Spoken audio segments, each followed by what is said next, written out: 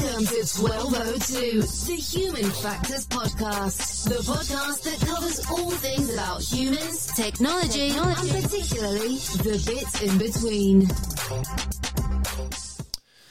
And welcome to this episode of 1202, the Human Factors Podcast, with me, your host, Barry Kirby. Before we get into the main episode, as usual, I've got a couple of parish notices that I wanted to mention. Firstly, thank you to everybody who's given me feedback on the evolution of the way that this podcast is being delivered. I recognise that with everything that I do, not everything goes as smoothly and effectively as I would like, but everyone puts up with my varying levels of incompetence. You put up with it all with good humour. Having said that, I'd really encourage anyone to get in touch with any suggestions, comments and questions. I'm really keen to learn from others about the sort of things that you do and the sort of skills that you think I should be including in this. Obviously, the latest thing around this is video editing and that type of thing, and that is definitely something that we're pushing forward with. Secondly, I've got a couple of questions. I've had a couple of questions on how you could show some support for the podcast, which is a really nice thing to hear. In the grand scheme of things, this is, for me, a rather self-indulgent hobby, and certainly not an income stream in any way. But if you did want to show that you're a podcast supporter, then you could have a look at our merch store, which is on our website at 1202podcast.com. That currently has a 1202 hoodie, wonderfully modelled by Leo, my son. But if you think there's other items that you would like to purchase, then, again, I'd love to hear your suggestions. We're currently thinking of things like mugs, pens and keyrings. But is there other things that you might think would be more appropriate? And if you would like to buy them sort of things, it'd be really useful for us to let me know, because then I can get on and make them. If nobody wants them, then I won't, and I'll just create my own little mug, and it'll sit there on my desk, and I'll be very proud of it. Anyway, on to today's episode. Towards the end of last year, we had an episode that looked behind the scenes of EHF 2022 with David Golightly and Nora Balfe. I'm really pleased to say that the experience didn't scare either of them off, and both have agreed to come back and tell us more about what they're doing in their day job. That is when they're not organising conferences. So I'm really delighted to welcome David Golightly back to the podcast. Welcome, David, and thank you very much for coming back and joining us again. Hi, Barry.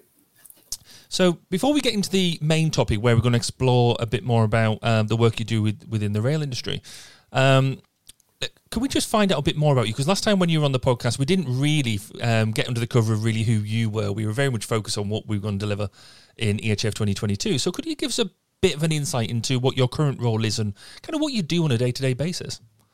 Sure. So I'm a lecturer. I lecture in it's Human Systems Integration is my title. And I guess there's maybe a good pub conversation to be had about what that title actually means. Can you actually integrate a human within the system? Surely they're already part of the system. But nonetheless, that's my job title I've got. So Human Systems Integration, and that's within the School of Engineering here at Newcastle University. So I teach human factors elements primarily in the mechanical engineering course. So I'll give students an overview of basics of ergonomics, physical ergonomics, cognitive ergonomics, more organisational factors. And then I also do some kind of targeted lectures in some of the more specific courses. Say we do a course on transportation, intelligent transportation system, and I give them a human factors lecture. That's the teaching side. And then, like most academics, did a lot of research around that, of which I would say probably about these days, about 70% of it is rail related, and another 30% is in other aspects of mobility. But historically, I've worked in research in areas like manufacturing as well, or smartphone applications, HCI, those kind of topics.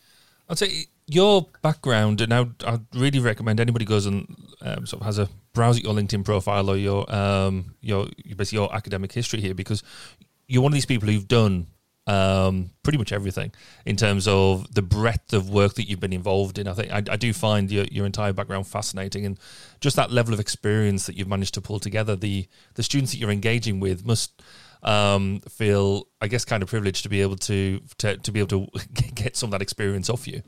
Well, I mean, it's great to be able to communicate some of that, because I did work in industry, the commercial sector, for a number of years. Yeah, I mean, I'm like a lot of human factors people who come up more from the psychology track. I came up did undergraduate in psychology, I then did a PhD, which was human-computer interaction. It was and certainly in the 90s, that was kind of I say, almost like a traditional psychology subject, but it was kind of frustrating. It was all about noodling about with screens and mouse pointers and things like that. And I was like, well, surely there's something more about what people are actually trying to achieve here rather than just, how quickly they can move a mouse around.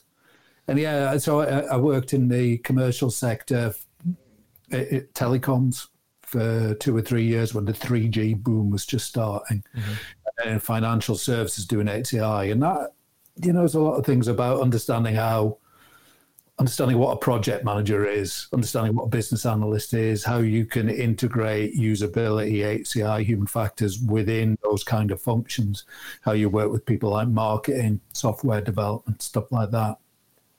So that was all great insight. But I knew the people at University of Nottingham, the Human Factors Group, particularly Sarah Sharples, we're good friends, go back a long way, and there was an opportunity to do some work in there that was, again, more domain focused. I like doing some of the consumer stuff, but what always interested me was expertise and experts. Right.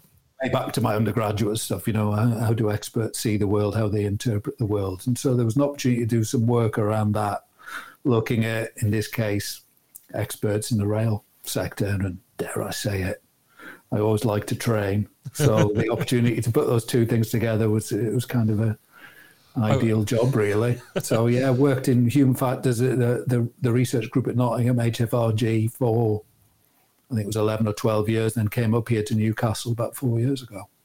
That's really cool. But rewind it right to the back. You said you did your undergraduate. Why human factors in the first place? Why this field at all? What was your driver? What was the inspiration? Again, I think it was. I've always been interested in that expertise. Going back to my undergraduate, when I second, third year of undergraduate, did a cognitive psychology course, and the bit that really kind of lit a fire under me was that kind of way that experts see the world differently, the way they structure the world differently, the way they see sort of problems differently, the way that we would approach things at a surface level, they see a deep structure. Even now, when I watch Match of the Day, I'm less bothered about the football. I like the punditry in the middle because it's all about how they kind of, they talk about the game in a way that, I didn't see that. So I think that's all fascinating. And I did a couple of projects not long after my PhD, working with Rolls-Royce, the aerospace jet engines, again, thinking about how they were using knowledge. At that stage, it was kind of knowledge management, knowledge engineering within their development processes. So that became a big part of it. And then it was fusing this HCI element to that kind of understanding knowledge and expertise. Putting those two together, it just seemed to be that human factors was a natural port of call for me. But I sort of had to bide my time a bit till I found the right opportunity, which luckily came through Nottingham University. So when you did your undergraduate degree, was that psychology itself, or was that, yeah? So why psychology in the first place? Why not something like, I don't know, but anything else? What was the driver behind psychology? It's a really good question. I guess I'd go back. I'd always been interested in how I thought about things. Okay. Again, I really traditionally how people solve problems. I love that bit when you're playing a game or a puzzle, doing a puzzle, where you suddenly think, this game isn't about this. It's about something else. I'm not doing, that point where you probably didn't fritter hours of your life away playing Candy Crush. But for a while I did. I might have done. And it's that point where you kind of like, oh no, I haven't got this. I see this problem in a different kind of way. It's not just about crushing candies. It's about grouping things in certain ways and structuring it. And again, I think that was always interesting. The way things like navigation and stuff like that always interested me. So I was always interested in kind of how do we solve problems? How do we interpret the world? How do we make sense of ourselves in the world? And so I had the opportunity I was doing psychology and computing science as a joint up in Aberdeen. Mm-hmm. Yeah. And the computer science baffled me. It still kind of does, which I guess is kind of why I work a bit in HCI. But as people always say to me, I can't help fix a problem with a computer, but I can help you understand why you can't fix it. Yes. So the psychology is what really kind of, again, really interested me. We did a lot of stuff on artificial intelligence then and about rules and expert systems. Mm. So again, that's kind of really what got me started on the rest of my career, I think. Yeah, it's really cool because I guess I had that sort of enlightening moment because we did a lot of advanced programming through our degree, but it was when I finally got to a user interface module, and then I realised that whenever I build stuff, I always build the interface first, because if I can understand how to use it, then putting the stuff behind it wasn't easy for me, but I could then understand what I was doing. I couldn't do anything until I got the interface sorted out. I guess that should have been I should have maybe cottoned onto my career before I actually did. So we're going to go and then have a bit of a discussion particularly around the work in the rail industry. But before we do that, we're just going to go and take a really quick break. You are listening to 1202, the Human Factors Podcast. We wanted to take the opportunity to say thank you for your support. You can help further by rating us through your podcast provider, sharing us through social media, and telling your friends and colleagues. Let's work together in raising awareness of the value in putting users at the centre of what we do. And welcome back. Today we're talking to David Golightly, particularly focusing on his work in the rail sector. But as we've just been talking about, that's not his only fruit, and this is my kind of ploy, I guess, that hopefully we'll get him back on again at some other point to tell us about some of the other stuff he gets on with as well. But David, so as you've already alluded to, you've done a broad variety of work in the rail sector. Can you give us, I guess, a potted overview, if you will, of the sort of topic areas that you've engaged with or that you're interested in?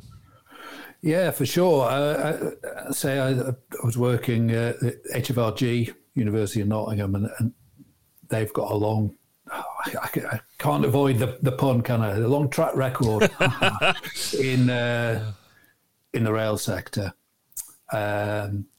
Professor John Wilson, very heavily involved in the kind of real growth as a research academic topic, and indeed as a practical topic of human factors and ergonomics in rail. It'd been around for a long time, but there was a real kind of push at the early 2000s, and John played a major role in that. And he was part of the group, obviously, led the group at HFRG. Topics that I've dealt with, so I first got involved in what we would call signalling. So that is the operational staff who were in a control room and set the signals. Used to be pulling levers, used to be pushing buttons. Now it's a kind of VDU-based task, quite often with a high degree of automation sometimes. So they're controlling the signals, setting the routes.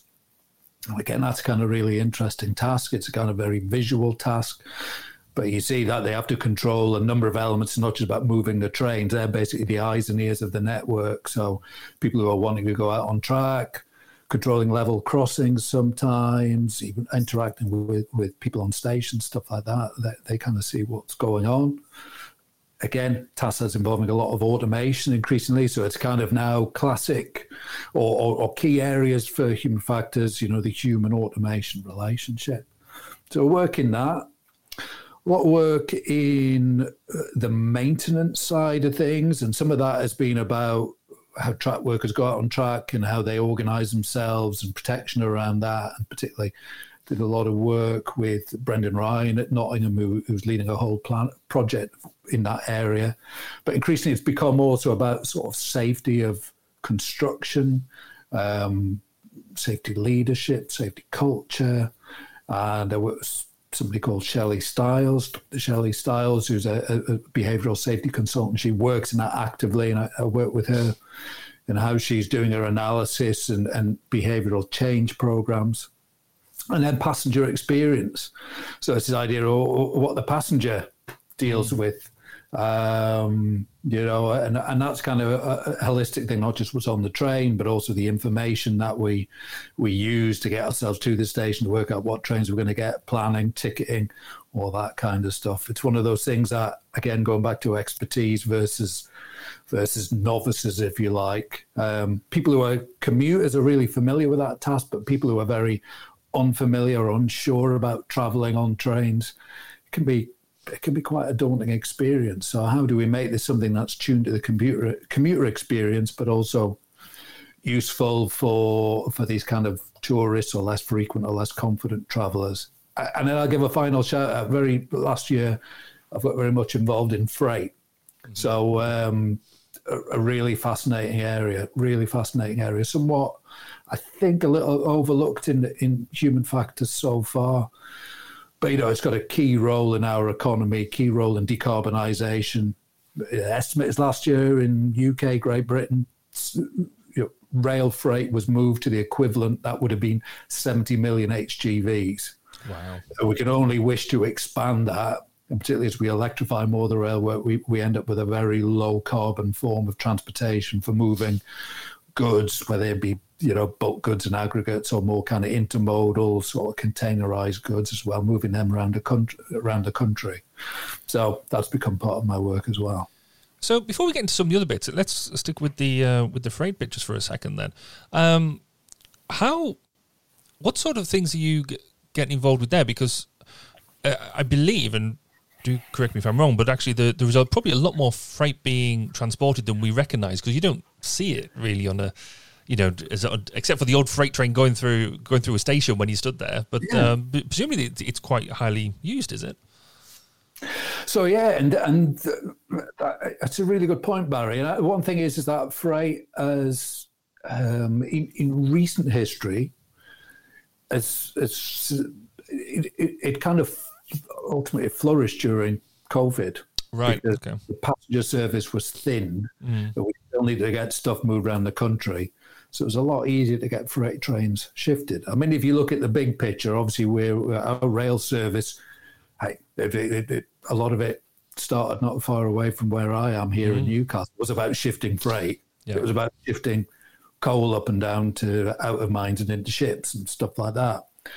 And obviously the rail freight sector has changed quite a lot. But if you look in recent history, it's really quite an area of growth. And definitely an emphasis more on intermodal goods. So yeah, that's happened during coronavirus. Yeah. But I guess the other thing is, you're right, we don't see a lot of it because a lot of it moves at night. And therein lies the rub, because if you go into a freight yard, it truly is 24-hour operations. You know, they're putting together freight trains and taking them apart and preparing them to go out in the network just as much in the dark, under floodlights, in the rain, all the rest of it, as they do during the daytime. So that, from a kind of traditional physical ergonomic standpoint, you know, that introduces challenges, working at night, dark, fatigue management, those kind of things. I was going to say, because I guess the safety issues there are sort of just simply multiplied just because of it being nighttime and not day, because, you know, like I say, light, weather, well, it invariably rains, all that sort of stuff. That's got to be quite a veritable minefield for all the different issues, isn't it? And I mean, freight yards are they're a rough old environment. Obviously, you're walking on ballast, walking on gravel, but I've been on a few freight yards, but it's not even what you might call nice ballast. Right. It's really kind of, you know, there's a lot of clutter in the yards. Again, historically, some of these yards are really, they go back a very long age. They've emerged over time and kind of got refigured. Used to shift a lot of coal, now they're shifting other products. So there's a very organic environment, quite literally. So, you know, slips, trips, those kind of things can be quite an issue in the freight yard environment. Yeah, lighting. I mean, what you see is that actually the people who are prepping trains, which is what I've got involved in, they walk very long distances over a shift. There's a lot of squats, a lot of bending down to check couplings, a lot of physical tasks, things like this. So it's physically quite a demanding job. So safety in that kind of sense, you know, you're not tripping, banging your head, those kind of things are quite an issue. So sorry, just on that respect then, because I've know that there was a bit of a reputation for, you know, people who work on the rail industry, particularly in rail yards and things like that. It is a very physical, but it's also a very historical role. You know, families work, you know, father, son, mother, daughter type on the rail yard. When you're coming in and hopefully trying to improve what's going on, or at least offer advice, how is that received? Because obviously some people can be quite, I guess, stubborn to change and things like that. What's the attitude like when it comes to newfangled ways of working, that type of thing? I've got to say, with only one, and this applies across all the operational rail staff that I've spoken to, drivers, signallers, maintainers, all the rest of it, they are normally an extremely welcoming bunch of people. Cool. They're really very happy to tell you about their work. They are, even in quite tough conditions, enthusiastic about their work. And again, I think this is one of the things that's interesting about the rail sector. Yes, it does have this kind of history. It does have this kind of enthusiasm about it. If you go into even the most lowly mess room in a porter cabin somewhere on the side of a freight site, they always have pictures of locos up and stuff like that. There's always a lot of rail chat. So generally, people are into what they do. They're normally really forthcoming about telling you about it. And yes, they acknowledge there's quite often challenges around it. But what becomes interesting to me is this is more the cognitive human factors, cognitive psychology, is how they go about this kind of decision making, how they go about the cognitive tasks that they engage in, because so much of it is up here. And, it's gone through that process of really trying to understand what they're doing. At first, it's just this wave of acronyms and history and stuff like that. But after a while, you start to pick through it. Okay, so this means this, and this means that. And they're quite often they're in their silo. They've got a job to do. They think about getting that job done. And sometimes my role is just to take a bit of a step back and start to connect it with other functions and see how, again, from a human factors standpoint, how maybe pressures people are under in one particular environment may have been triggered by things upstream or have implications downstream as well. So that's really cool. But I guess with that, so much knowledge being in their heads and almost passed down and things like that, human, or at least being able to measure or understand human performance must be quite challenging. How do you engage with that? So the measuring of human performance, I think that is a good question. I think it's not like I can give you a straight answer. Well, we do this and we do that. I think that, to me, and that's particularly, I think, as a role as an academic, my role is often about coming up with the methodologies, thinking about the methodologies. So, my first project in rail was looking at situation awareness for rail signallers and what kind of methodologies that we could apply, taking some of the pre-existing methodologies. Do they really stack up for understanding situation awareness in rail signallers, what they are nominally keeping track of in their head? And I say that with a huge amount of caveats and scare quotes, because I don't think that's necessarily what they're doing. Right. And I think, at the risk of giving you a politician's non-answer, I think that's the challenge. Quite often by trying to measure human performance, we find it only gets us so far.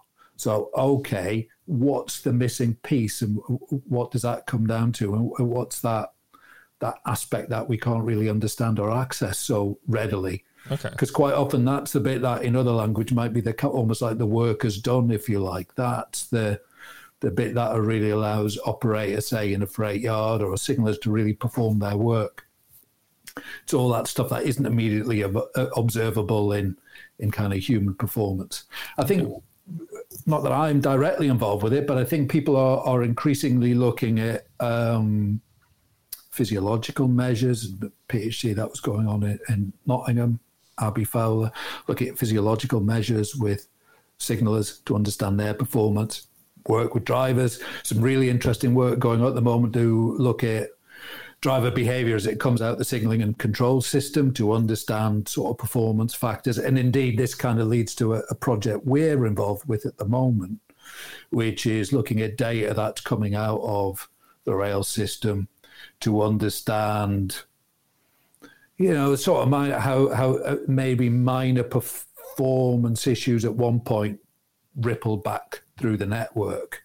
Okay. And so we're looking at how we can build, if you like, driver simulation models that actually a lot of simulation. If they've got a train, train network simulation, they'll have a train. It'll have an idealized view of how the train should perform. Right. Yeah. Or it might have a bit of noise in there, or they might have a kind of a slightly more realistic acceleration and braking curve. But quite often it doesn't have the sort of the causal analysis or the causal understanding of why people driving like that. Are they driving like that because of driving policy? Are they driving like that because of, that's the signals in front of them, that their expectations, those kind of things. So what we're trying to do is understand what can we put in the simulation model that might make the simulation drive a little bit more like how drivers drive. Okay. Because also, it's not. I'm always very keen to stress this. I'm sure you get this, Barry. It's not that drivers are some kind of noise or impediment in the system. They're also the people that give the system the resilience, and the signalers as well, by their choices, their decision making, their expertise. Says, I know I've got a pretty good expectation of what's going to happen ahead, so I'm going to do these things to buy myself some extra time to keep the system safe. All these kind of things. So how can we model that as well? The kind of ways that the operational staff in the railways maintain performance and resilience as well. So basically you're talking about modeling the human attributes within the system and then incorporating that into the overall simulation to give that more. It's not dissimilar, I guess, to, I think there was that film, wasn't there, about the pilot who landed on the Hudson. And that was, again, interesting, where they had the simulation. You could have made that decision, you could have made it, and they were like, well, actually, no, if you put the human decision-making piece into that, real human decision-making, not artificial stuff, actually it takes a lot longer and things like that. And it's something, I guess, with technology nowadays, we don't necessarily appreciate in the same way. So I guess this work is really vitally important. Well, and it's why a lot of this comes into the realm as well of it being a human automation. It's a major theme, I think, across all the domains that we deal with in human factors. Is kind of human automation, interaction. Ideally, we'd move towards a notion of teaming, but how are the humans and automation working together? Because again, you can automate the pants off everything, but we're still dealing with the Bainbridge's ironies of automation. I've now automated all the things that I couldn't trust the human to do, and the automation doesn't work. So human, can you just step back in again and take over? And human's like, what am I doing? What we really need to get to a position is we understand what the strengths of the automation are, not just function allocation, but how can those two things work together? So a kind of a joint cognitive systems view.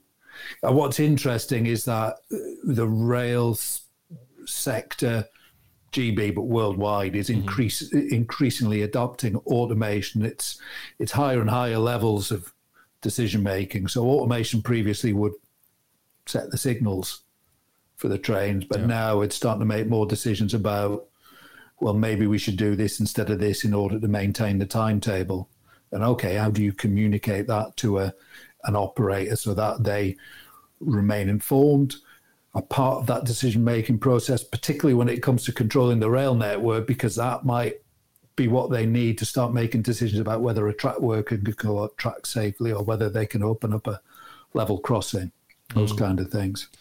And automation is very important in the maintenance world as well. So increasingly we've got remote condition monitoring solutions that are predicting the state of an asset in the future. So it's not just this asset's faulty, but it's this asset might be faulty in the future. And so you start to move into the realms of probabilities and sometimes probabilities of probabilities. So how do you communicate that? to an operator, and how do they integrate that into their work as well? Because I always say it's not just about user-centered design, it's about user-centered deployment.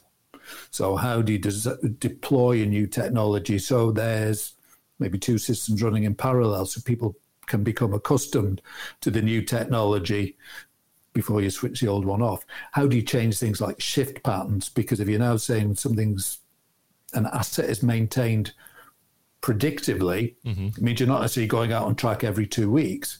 You're going out when the prediction is telling you to go out on track. So how does that affect things like shift working and rostering, things like that? You need to adapt those so that your human operators, your staff, can still work comfortably with the outputs of your remote condition monitoring solution. I'm going to say that user-centered deployment is certainly a new term for me. This actually highlights the entire reason I do this podcast, because it's a great way for me to learn new stuff. But you're right, because I guess for many people, particularly if you're not, you might be a rail user, but you don't, we do take a lot of it for granted and get grumpy when the train doesn't turn up at the right point. But if you're having to deal with a lot more automation, a lot more decision-making and that type of thing, we don't think about the other bits. So we think about, well, this train's coming in, this train's leaving the station, da-da-da-da.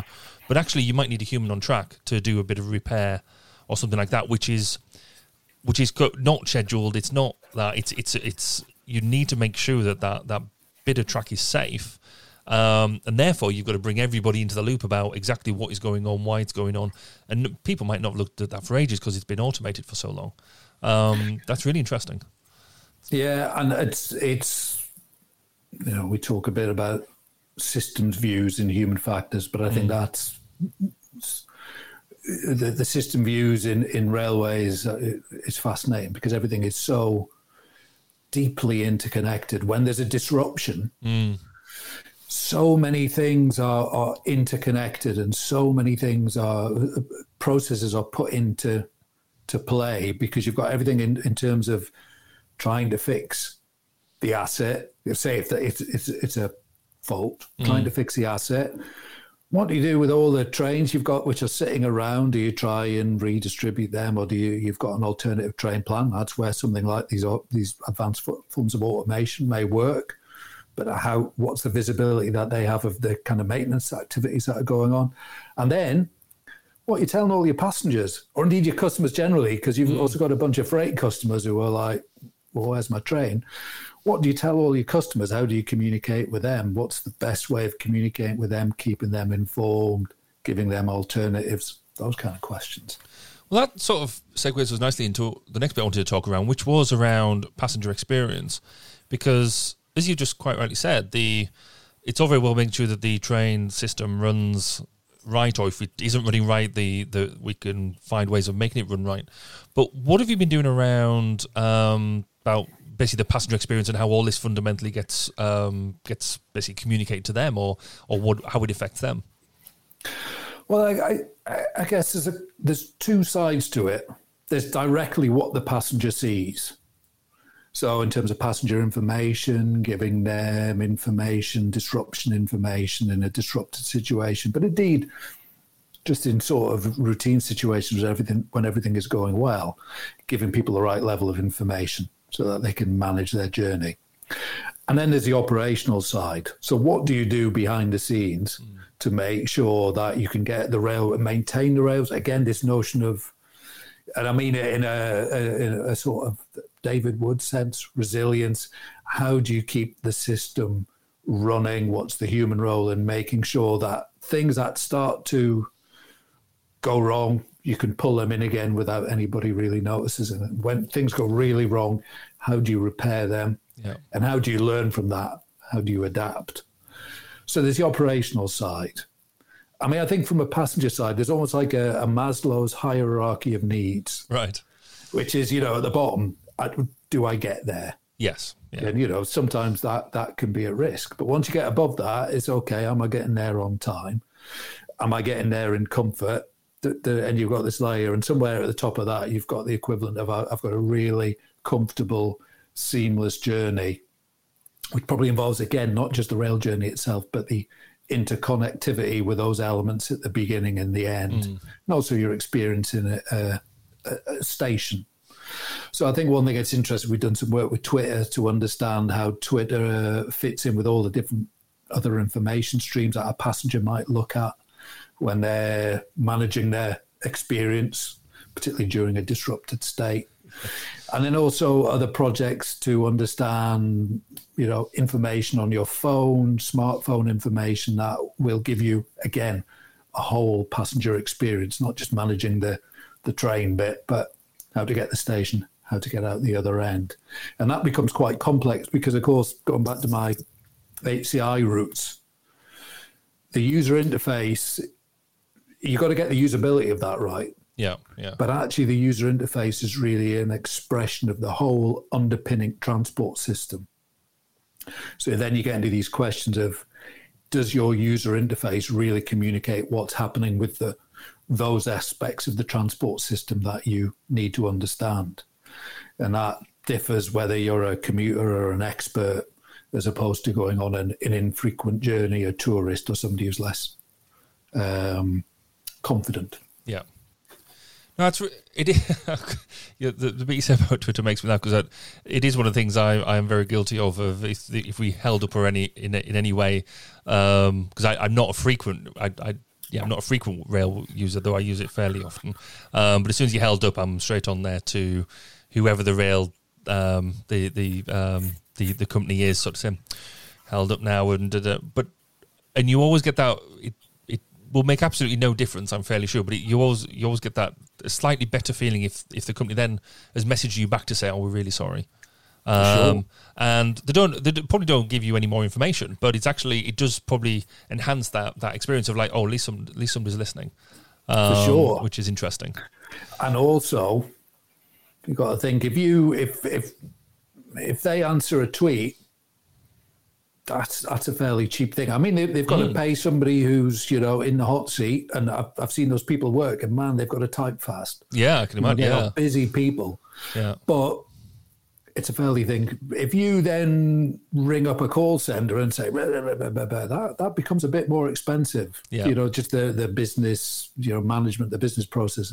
If you write a letter, that becomes even more expensive. So actually, managing customer experience through Twitter is a very cost-effective way to give you the information you need, to give you sometimes, it's just apology sometimes. Sorry, we're doing what we can. Interesting things like you see people like during flooding, the train operating companies or Network Rail will say, here it is, here's the flood, here's the bit of track we're talking about. Get ahead of it, yeah. Deep underwater. Some of the regions, they give really quite detailed information about what's happening during faults. And they do it in a very informal, very accessible manner. Yes. But they give you quite a lot of information. This is a point fail, and this is what's happening, and this is what we'll do afterwards.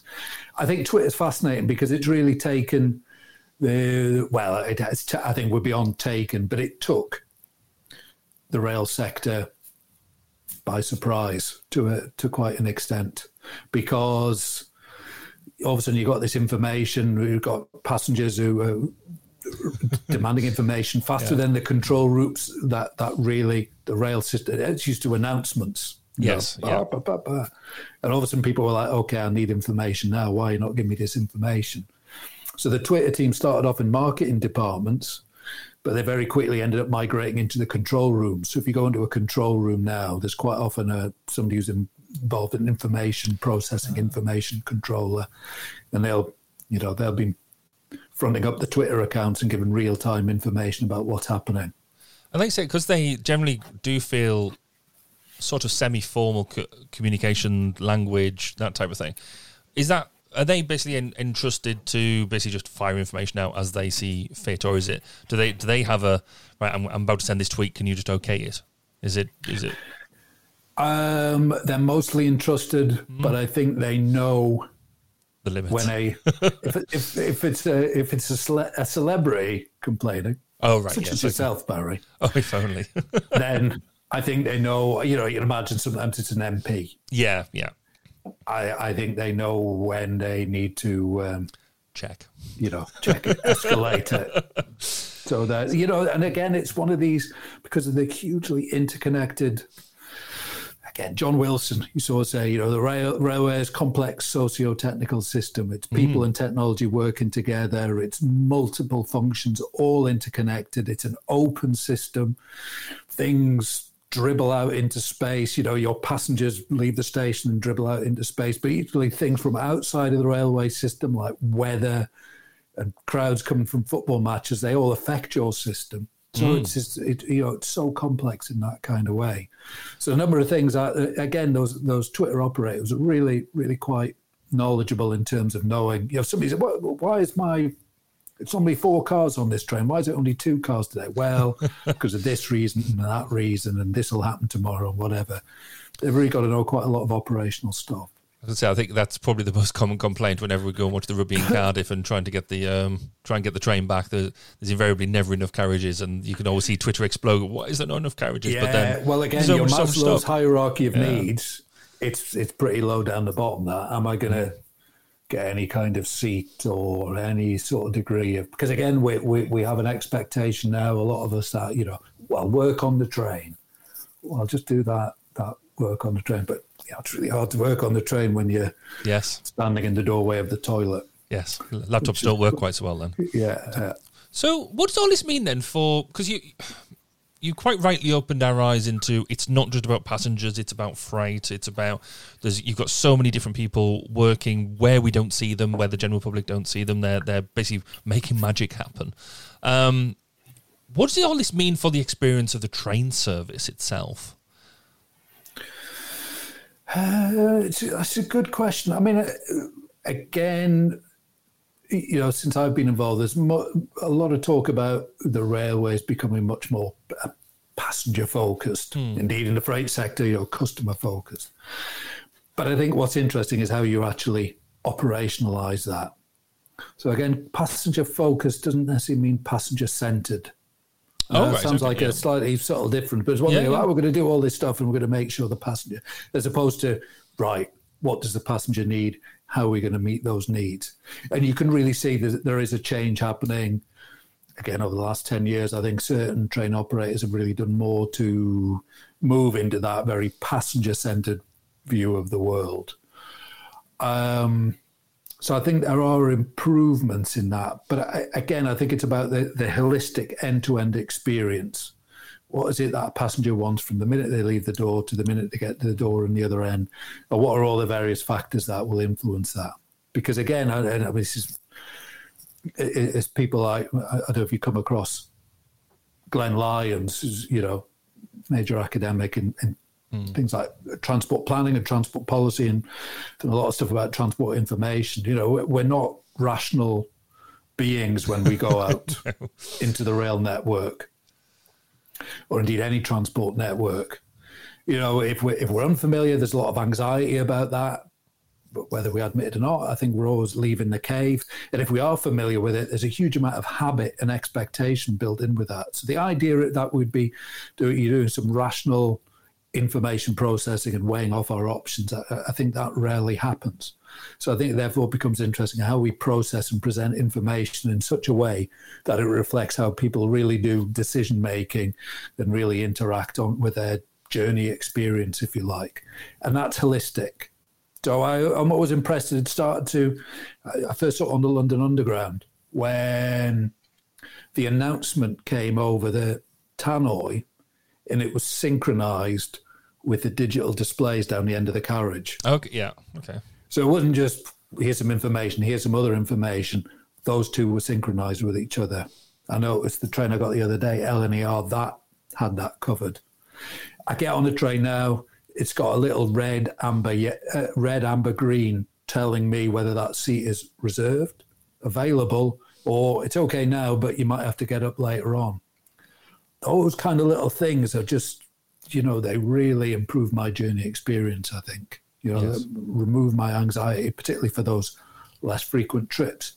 And very importantly, we have to think about, in a post-COVID world, we're getting almost up to the previous passenger numbers, but there's a lot more infrequent, longer journeys being taken now in our post-COVID world, more leisure travel, more people who are I'm going to do 2 days in the office down in London. I'm going to go back up to my country pile or go, out Yes. into the suburbs or whatever. So people are taking more infrequent journeys, less familiar journeys.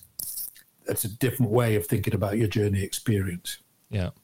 Yeah, because I guess there's nothing more anger-stoking, I guess, than before you even get on the railway, if you can't get parked or you can't actually get to the station in the first place, and then when you get home, if you can't easily get out of the station, and I can sort of think of 3-4 different examples of that. So that whole you're right, that whole end-to-end experience is fundamentally very important. You raise a really good point as well, because it's typically when I go on a journey, I call me old-fashioned, but I like to come back as well, Barry. Well, that's a novelty, isn't it? But yeah, and so you see a lot of things like apps to provide, interconnectivity with your, to the station. But I'm working on a shared travel project at the moment. We're going to provide shared travel to the station, but that also then has to get you back from the station when you come home at the end of the day. So you've got to think about how people see journeys. There's a bunch of interconnected steps, all of which require decision making, which is typically not that rational with a capital R, and is a little bit more habit-based, emotionally based, these kind of things. And the key thing is that's quite a high set of barriers you've got to jump over. And when people start to see frustration, what do? They get in their car, or you end up with certain either communities or socio-demographic groups that just don't have the opportunity to travel so much. Yeah, and that's true. And I guess going into one of my sort of pet projects at the moment is around, we want to get more and more people onto public transport to reduce the dependence on cars and things like that, in order to help with climate change and that type of thing. So if we get all this sort of stuff right, this whole interconnectivity between different types of public transport, I think is something quite close to my heart, because of because I just think it's fundamentally important. So I could go on about this for quite a long time, I think, but from your perspective, where next? What are the next challenges, or what are the challenges you're trying to hit now that Human Factors you think can help with? So I think understanding greater levels of automation, the digital railway. So again, automation makes it suggest it's kind of like, it's going to be more of a computer doing the thinking. Yeah. But actually it's not. It's more about a digital railway. It's more about the exchange of data between multiple functions, where previously that wasn't possible.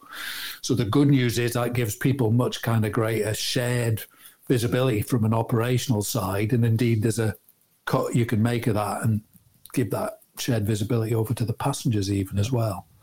But then understanding what information is appropriate to share is quite challenging. So there's a difference in what information you and I might need to make a joint decision, as opposed to information I need to make a decision and you need to just act upon. So how do we share that information? How do we visualize it in such a way that it can be used between quite disparate functions and disparate groups, particularly when they're not co-located necessarily? So I'm really interested in the kind of systems models. Always dabbled a little bit with things like cognitive work analysis, to understand how we can map out the functions of, say, parts of the railway. Or indeed, we've done some work, again, with Brendan and colleagues at Nottingham to map out a map of the universe, if you like, the whole railway system, and understand what the role of people are in that railway system. So if you change one role, what might be the interconnected effects? But I'm also interested in approaches, say, like East. So trying to understand how we can model shared awareness, shared situation awareness, shared tasks and information in things like disruption management. So the right people are getting the right information so that they can take the right actions. We don't want situations which have happened in the past, I think, where, a good disruption management strategy is thought out in the event of a disruption. But if that's not communicated to people on the platforms, either passengers or indeed the staff on the platforms, it doesn't kind of stack up. So I think that's a real area of interest for me. The other area I would say is this. I've had the opportunity to come to Newcastle to work with some really great people working in simulation. and understanding more about how we can stick a human element in that simulation, because it has a twin benefit of improving the simulation, but also my ability to express to them the human performance characteristics makes me have to think really hard about, can I formalize sort of things like workload models? We stick in a basic workload model. How can we formalize that workload model in such a way that it can be used effectively within a simulation? And there's a lot of challenge back to me to say, well, that doesn't really work. What do you mean by that? How do we operationalize this in a simulation model? I've got to be really kind of clear on my thinking. Yeah. So you're generally going to keep yourself quite busy then, by the sounds of it. There's lots to keep you amused. Oh yeah, it's good to. It keeps me off the streets. Yeah. No, that sounds. I mean, the crossover from certainly from a very selfish perspective in terms of, situational awareness, shared situational awareness, data overload, all that sort of stuff. It sounds like there's lots of really interesting topics that I really need to keep an eye on, because it sounds really interesting. So we'll get into this final bit, because I recognise I've kept you for quite a long time. But so these are the final 3 questions that I ask everybody, and they're cunningly called the final 3. So if you had a book or a paper, do you have one that you go back to and use repeatedly or read repeatedly? And it can be technical, or it could be a fiction book, if that'd be the case. Or do you just not have time? Or no, I do. If I was to choose a technical book, I do keep getting out of our library, and I just keep getting out of the Nottingham Library as well, the Cognitive Systems Engineering book by Hollnagel and Woods. I keep going back to that. I think for a number of reasons. I think the way that it talks about the relationship between humans and technology in the broader sense, rather than just automation, but the way it then makes you think about the control of a system, and it starts to link into some stuff which I've only dabbled in, but about cybernetics and how we describe the control of systems, because ultimately the railways is about, signal is controlling the network, a driver is controlling trains, but then the whole thing is really about controlling the whole rail environment. And there's some key principles in there, but also the way it's written. I find it a bit of I don't know which metaphor to go for here. Well, it's a Rorschach ink blot, right, or a Rosetta Stone. But I keep going back to it. I don't always understand it, but it makes me think more and more about, okay, what are the people that I'm observing? What are they trying to do? Yeah. At which point are they trying to, say, apply strategies to allow them to understand a very complex work environment? At which point are they engaged in trade-offs to control a very complex work environment? So I keep going back to that book. I find it challenging and fascinating. Cool. So if you could go back a number of years to younger Dave and give yourself some advice, what would it be? There's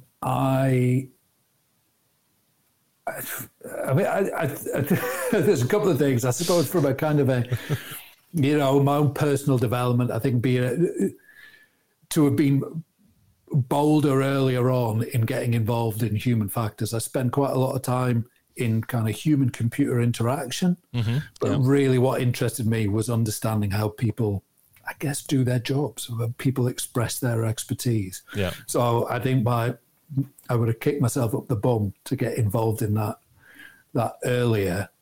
I think also to just keep on top of current theories. I'm still telling myself that now, but keep on top of theoretical developments. Yeah. Because I think it's very easy to end up reading about your domain. I know we haven't talked about the conference particularly, but I think one thing that works well, it works brilliantly about the EHF conferences, multiple domains there, multiple disciplines. We all meet to talk about human factors, but as healthcare and transport and we all get together. And I think reading about those other disciplines and hearing about them at a more theoretical level, I think is really important. So I think, not to get bogged down in my particular domain or get too focused, but keep a broad scope.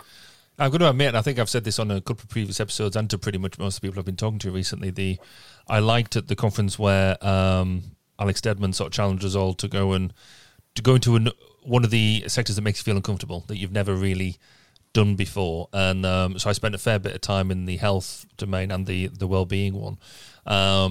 And I just found that absolutely fascinating, and it was really good seeing different disciplines, different things, and being able to think, right, how would I apply them, and also how could I make a difference to these?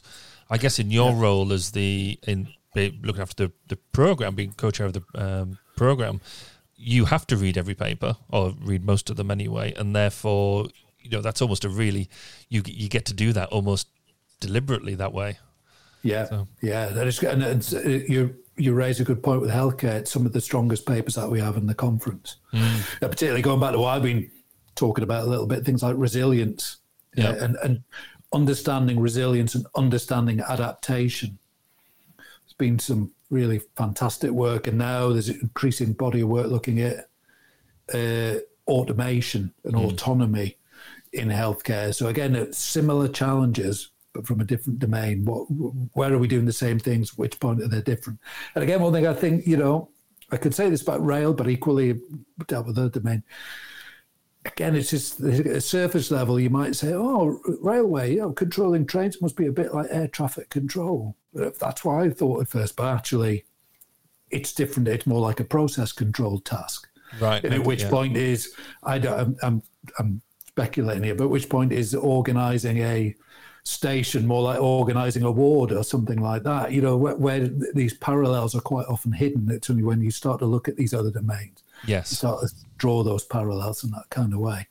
I guess, because I guess it's one of the ways I always use whenever I go to a new domain and try and do the sort of exploration piece. I try and I don't try and invoke conflict, but I try and get people to sort of show where the differences are by saying, this must be just like this then. But this, I hadn't really seen that it was such a strong difference that way. That I've completely gone off track again. So let's drag us back on track. We can both pull that gag now. So the final question to you then really is, it's a lazy one for me because I want your advice on who would you think I should interview? Who would make a good guest on the podcast? Oh, that's a good question. First of all, I think you're going to interview Nora. Yes, she's going to be on. Rail perspective, massively knowledgeable. I'm going to give you a few suggestions here, if you don't mind. Go for it. Yes. I don't know if I've worked for a long time now with Sarah Sharples, and both from an academic perspective, but also now her role as chief scientific advisor at the DFT. She's got a completely different perspective. While her role is broader than human factors considerably, she now has insight, I think, and something to share with us about how human factors can get involved in things like policy. And also, Mark Young is a really interesting chap. Having worked in a number of aspects, he does, he has a key role in rail accident investigation branch, but is also still thinks a lot about the fundamentals of human factors, the fundamentals of psychology. I think I'm right in saying he's got a book coming out, and Underload, soon. So, brilliant. There would be some suggestions. We will. I will chase them up and basically say that it's your fault. No, that's brilliant, David. Thank you very much for taking the time to share your insights with us. And my pleasure. For anybody who wants to get in touch with Dave, then all of his details are on the website, linked to this episode. Please go and check them out. And thank you to everyone who's been listening and sharing in this experience. Tell your friends, tell your colleagues, and if you're feeling especially generous, do leave us a review or even just a comment on our socials so then other people know that they can come and listen too. But for now, see you on the next episode. Thank you for listening to 1202, the Human Factors Podcast. Please do get in touch with your thoughts, questions, and comments. You can contact us on social media such as Twitter, LinkedIn, and Facebook at 1202 Podcast. See you next time. And remember, it's more than just common sense.